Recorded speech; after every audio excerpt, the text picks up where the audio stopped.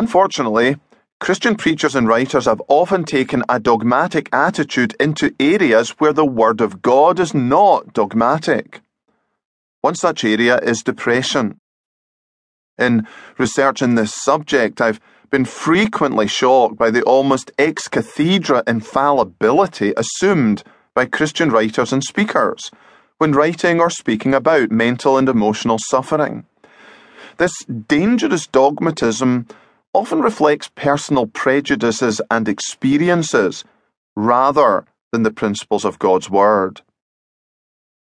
It must be admitted that confident, sweeping, dogmatic certainty appeals to the writer and reader, the preacher and hearer who crave simplicity in a confusing world.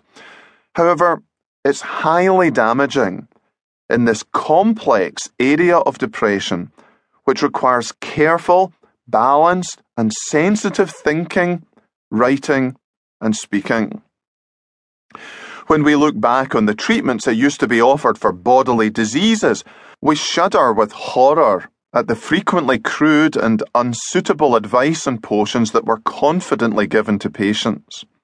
With advances in medical research, such advice and medicines now look ridiculous.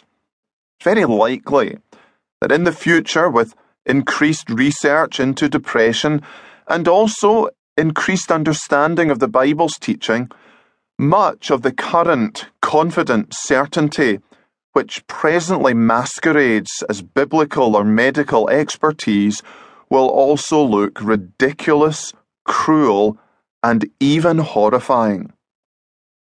In our study of and in our contact with those suffering from depression, let's avoid unfounded and unwarranted dogmatism, and let's study, listen, and speak with humility and an awareness of our own ignorance and insufficiency when faced with the complex and often mysterious causes and consequences of depression.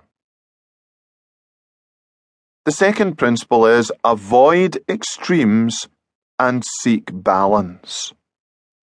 There are three simplistic extremes that we should avoid when considering the cause of depression. First, that it is all physical. Second, that it is all spiritual. And third, that it is all mental.